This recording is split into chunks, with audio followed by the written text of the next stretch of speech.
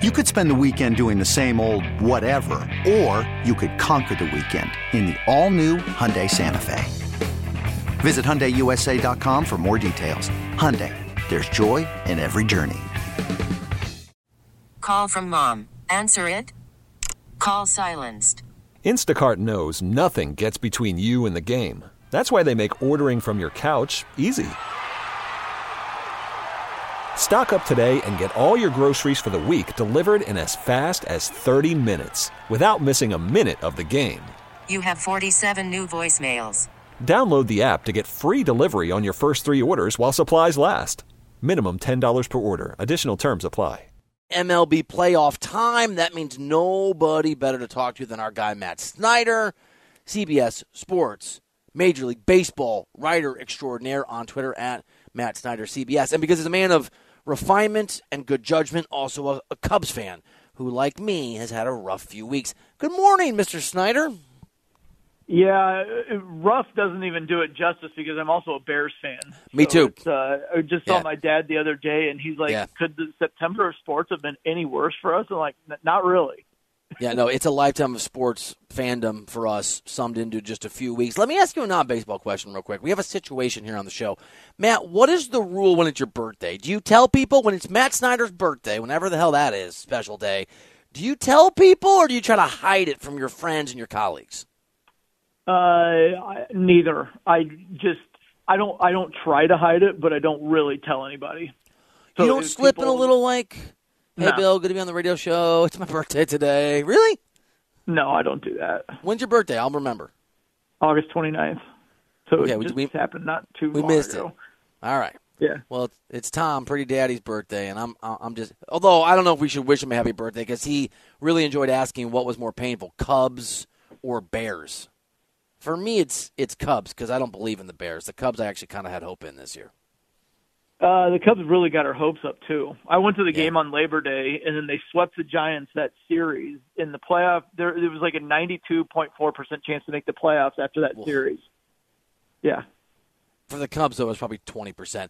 Matt Snyder, the format for the playoffs, for people that don't know, is that you have 2 teams in the American League and 2 teams in the National League, the best 2 winners of their respective divisions who get a bye, and then it's the other division winner against 3 wildcard teams. The first round is the best of 3 series, and they're all played at the higher seeds. So if you're the Milwaukee Brewers, you get to host 3 games in a row, no travel days.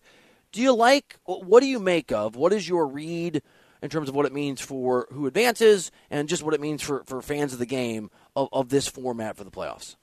Well, what I like is that there's series instead of one game, because the wild card game, while it was really fun, it was really, really fun. It flies in the face of baseball being a game of series. You know, we play 162 games. Every team, the thing that they preach throughout the season is just win series, just keep winning series. So it's not the end of the world if the Braves lose a game to the Royals, for example, because it's let's just win series. So you get 2 or 3 there, that's successful. And then you'd get to that wild card game, and it would be just one and done now. And it's like, well, that's not really how baseball's played. So I like that it's a series. Let's give this a few years and see how the teams with buys are affected. If we get 5, 6, 7 years into this and we start seeing most of the teams that have buys come out flat, then maybe I'd be like, hey, why are we punishing these teams? But the team that won the World Series last year was the Astros, and they got a bye. They almost lost game 1 right out of the bye, but they got that Yordan Alvarez walk-off home run, and then they swept the Mariners, and they swept the Yankees, then they won in 6 in the World Series. The bye did not affect them, unless you wanted to say the only game they almost lost in the first 2 rounds was game 1 right after their break. But I'm inclined to think that the break isn't too much different from the All-Star break, so they're probably okay. But the only concern there is if the bye teams get cold by not playing for 5 days. I think it's a reasonable concern, Matt Snyder. And you're right. We'll see to what degree the ability to have some momentum versus having not played for a few days matters. In that context, obviously the Braves and the Dodgers are considered markedly better than the other teams in the National League. Yep. And not every year, but many years we'll have surprises, right? We've had teams just make these runs. I'm trying to remember. There might have been a year when the Royals played somebody in the World Series, and they were both wild card teams in a previous format, maybe 2000 and I don't even know, dude. 14, yeah. 15, 14. So we've seen 14. momentum be a force before. Yeah. So taking the momentum factor in, is there a team or a couple teams that you think if things fall the right way for them and maybe they get either the Dodgers or the Braves a little flat-footed, that could be a surprise on the National League side in these playoffs?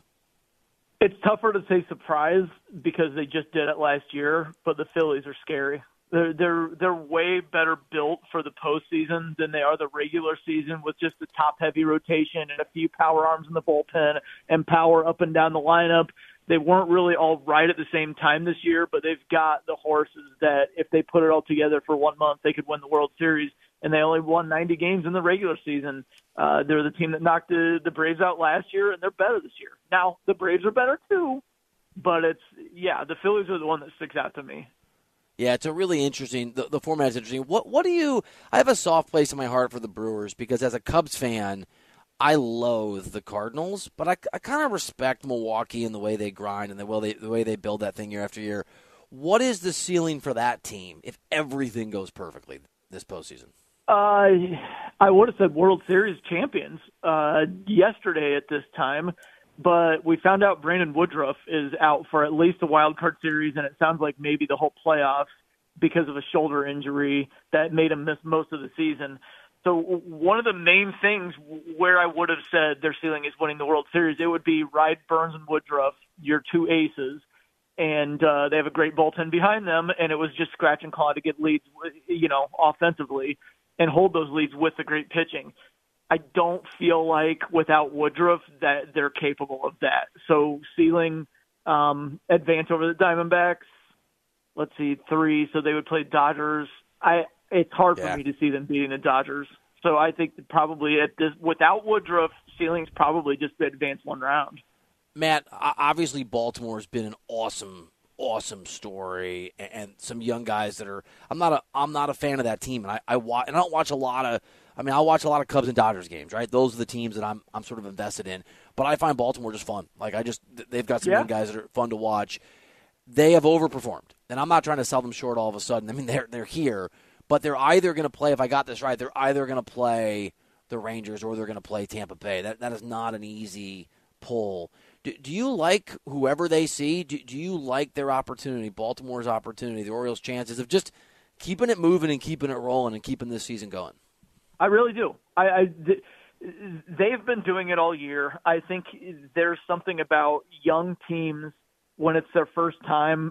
Think about, from our perspective, we just talked about being Cubs fans. The 2015 Cubs, that was a year early. And it turned out it was because they won the World Series in 2016. But in 15, they beat the Pirates in that wild card game, and then they beat the Cardinals, who had won 100 games and were the best team in the regular season, in 4 in the NLDS. So it's like there could be some juice in there for a team that's maybe a year early. One of the things that many of us, me included, that's why I said us, had concerns about was the rotation. And what state is the rotation going to be? They didn't do enough in the offseason. They didn't do enough at the trade deadline. It wasn't really their fault because there weren't that many starting pitchers out there in front of the trade deadline, except like Scherzer and Verlander, and they kind of guided where they went. But Kyle Bradish is ace level at this point. Grayson Rodriguez has been ace level since he came back up from the minors. I think that they could piece this rotation together, especially with John Means back from Tommy John surgery. They can look like 3 frontline starters. So I have the Orioles coming out of the American League. I actually really believe in them, and I think that they're going to surprise a lot of people who think they aren't ready for prime time. Part of the pick for me, though, is I feel like the rest of the league is very vulnerable. Like, there's nobody – you always want to look at the Astros, right, because they're always there. They just aren't inspiring. They have a losing record at home, for example. So I think the door is open, and I like the Orioles to walk right through it. Matt Snyder here on CBS Sports Radio. I'm Bill Reiter. All right, so if the Orioles are coming out of the American League, who do they beat in the ALCS, and what is your NLCS showdown and prediction? I'll go with the Astros, though, getting to the ALCS. Again, I don't fully trust them, but I don't really trust anybody else either. So I'll say Orioles, Astros. That'll be fun. On the NL side, I've got Braves coming out of it. I know it's chalk.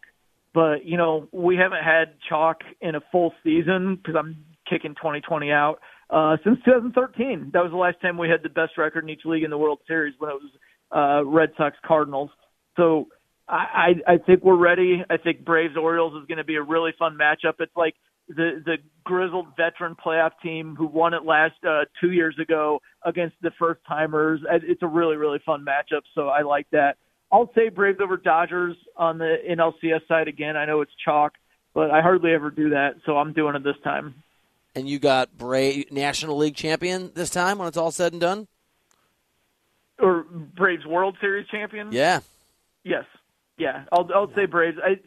Their offense is just so good. I know they have pitching issues, but almost everybody does right now, and their offense is good enough to overcome it. There's 1 through 9. You could argue it's the best offense in baseball history because they're the first offense who has ever slugged over 500 in an entire season. They slugged 501 this year. Matt Snyder here on the show. Matt, last question for you, not a playoff question, a trickier one. Trevor Bauer released a video yesterday purporting to walk people through why, at least in the case of one of the accusers, there are others that remain, why he thinks it was that he got a raw deal and that it was unjust. And it's a compelling argument. It's obviously his. What is the right read, do you think? What is the right sort of perspective right now, given what we know and what we don't know about Trevor Bauer? To try to gather more information, at least from my perspective, because I'm not going to publicly make any statements or judgments on it until we see more. And it would be, this isn't even anti-Bauer stance. I want to be careful with only seeing his side, I would need to see the court documents or anything like that. I will say this, if he is right, and I'm not inclined to fully believe 100%, but if everything he said is 100% true, and Major League Baseball would need to look at the other accusers, obviously, but if Major League Baseball's suspension of him was based almost solely on this one, and he's right, they probably would have to revisit that. But, gosh, I'm sure they did more of an investigation and they had a lot more stuff. And you would like to hope that their process would include seeing those texts in that video that he had. Surely Major League Baseball saw that stuff as part of their investigation before they suspended him. I hope so, at least. So that leads me to believe that there's probably more. Do you think, Matt Snyder, and it's always hard to have all the details and to know what the hell's going on in these sort of situations with multiple accusers and multiple perspectives and so much on the line for everybody. But if MLB, at some point, whatever we do or don't know, comes to the conclusion Trevor Bauer belongs back in Major League Baseball if a team wants him, what kind of a market do you think there would be for him? Oh, a decent one. There are teams who, look, this is separate from Bauer, so I'm not saying Bauer did anything. Separate from Bauer, there are guys who got suspended for domestic abuse and got jobs. If he could help a team win, I think that he would get signed by somebody. Now, part of the issue is his attitude with teammates has been questioned before. So there is a possibility that there will be teams out there that say his baggage is too much to consider. But, there have been plenty of players who've been suspended for domestic violence and continued to play. Look, Marcell Ozuna is sitting right in the middle of that Braves lineup right now. And there was a video of him. So if he could help somebody win, I have no doubt that somebody would sign him. Matt Snyder, excellent MLB writer, commentator, CBSSports.com, CBS Sports HQ on Twitter, Matt Snyder, CBS. Matt, as a Cubs fan, I'll say to you, we always have next year, but maybe we do. And as a host of this radio show, I'll say thank you for coming on and talking some baseball, buddy. Great stuff. All right, man. Take care. Okay, picture this. It's Friday afternoon when a thought hits you. I can spend another weekend doing the same old whatever, or I can hop into my all-new Hyundai Santa Fe and hit the road. With available H-Track all-wheel drive and 3-row seating, my whole family can head deep into the wild. Conquer the weekend in the all-new Hyundai Santa Fe. Visit HyundaiUSA.com or call 562-314-4603 for more details. Hyundai, there's joy in every journey.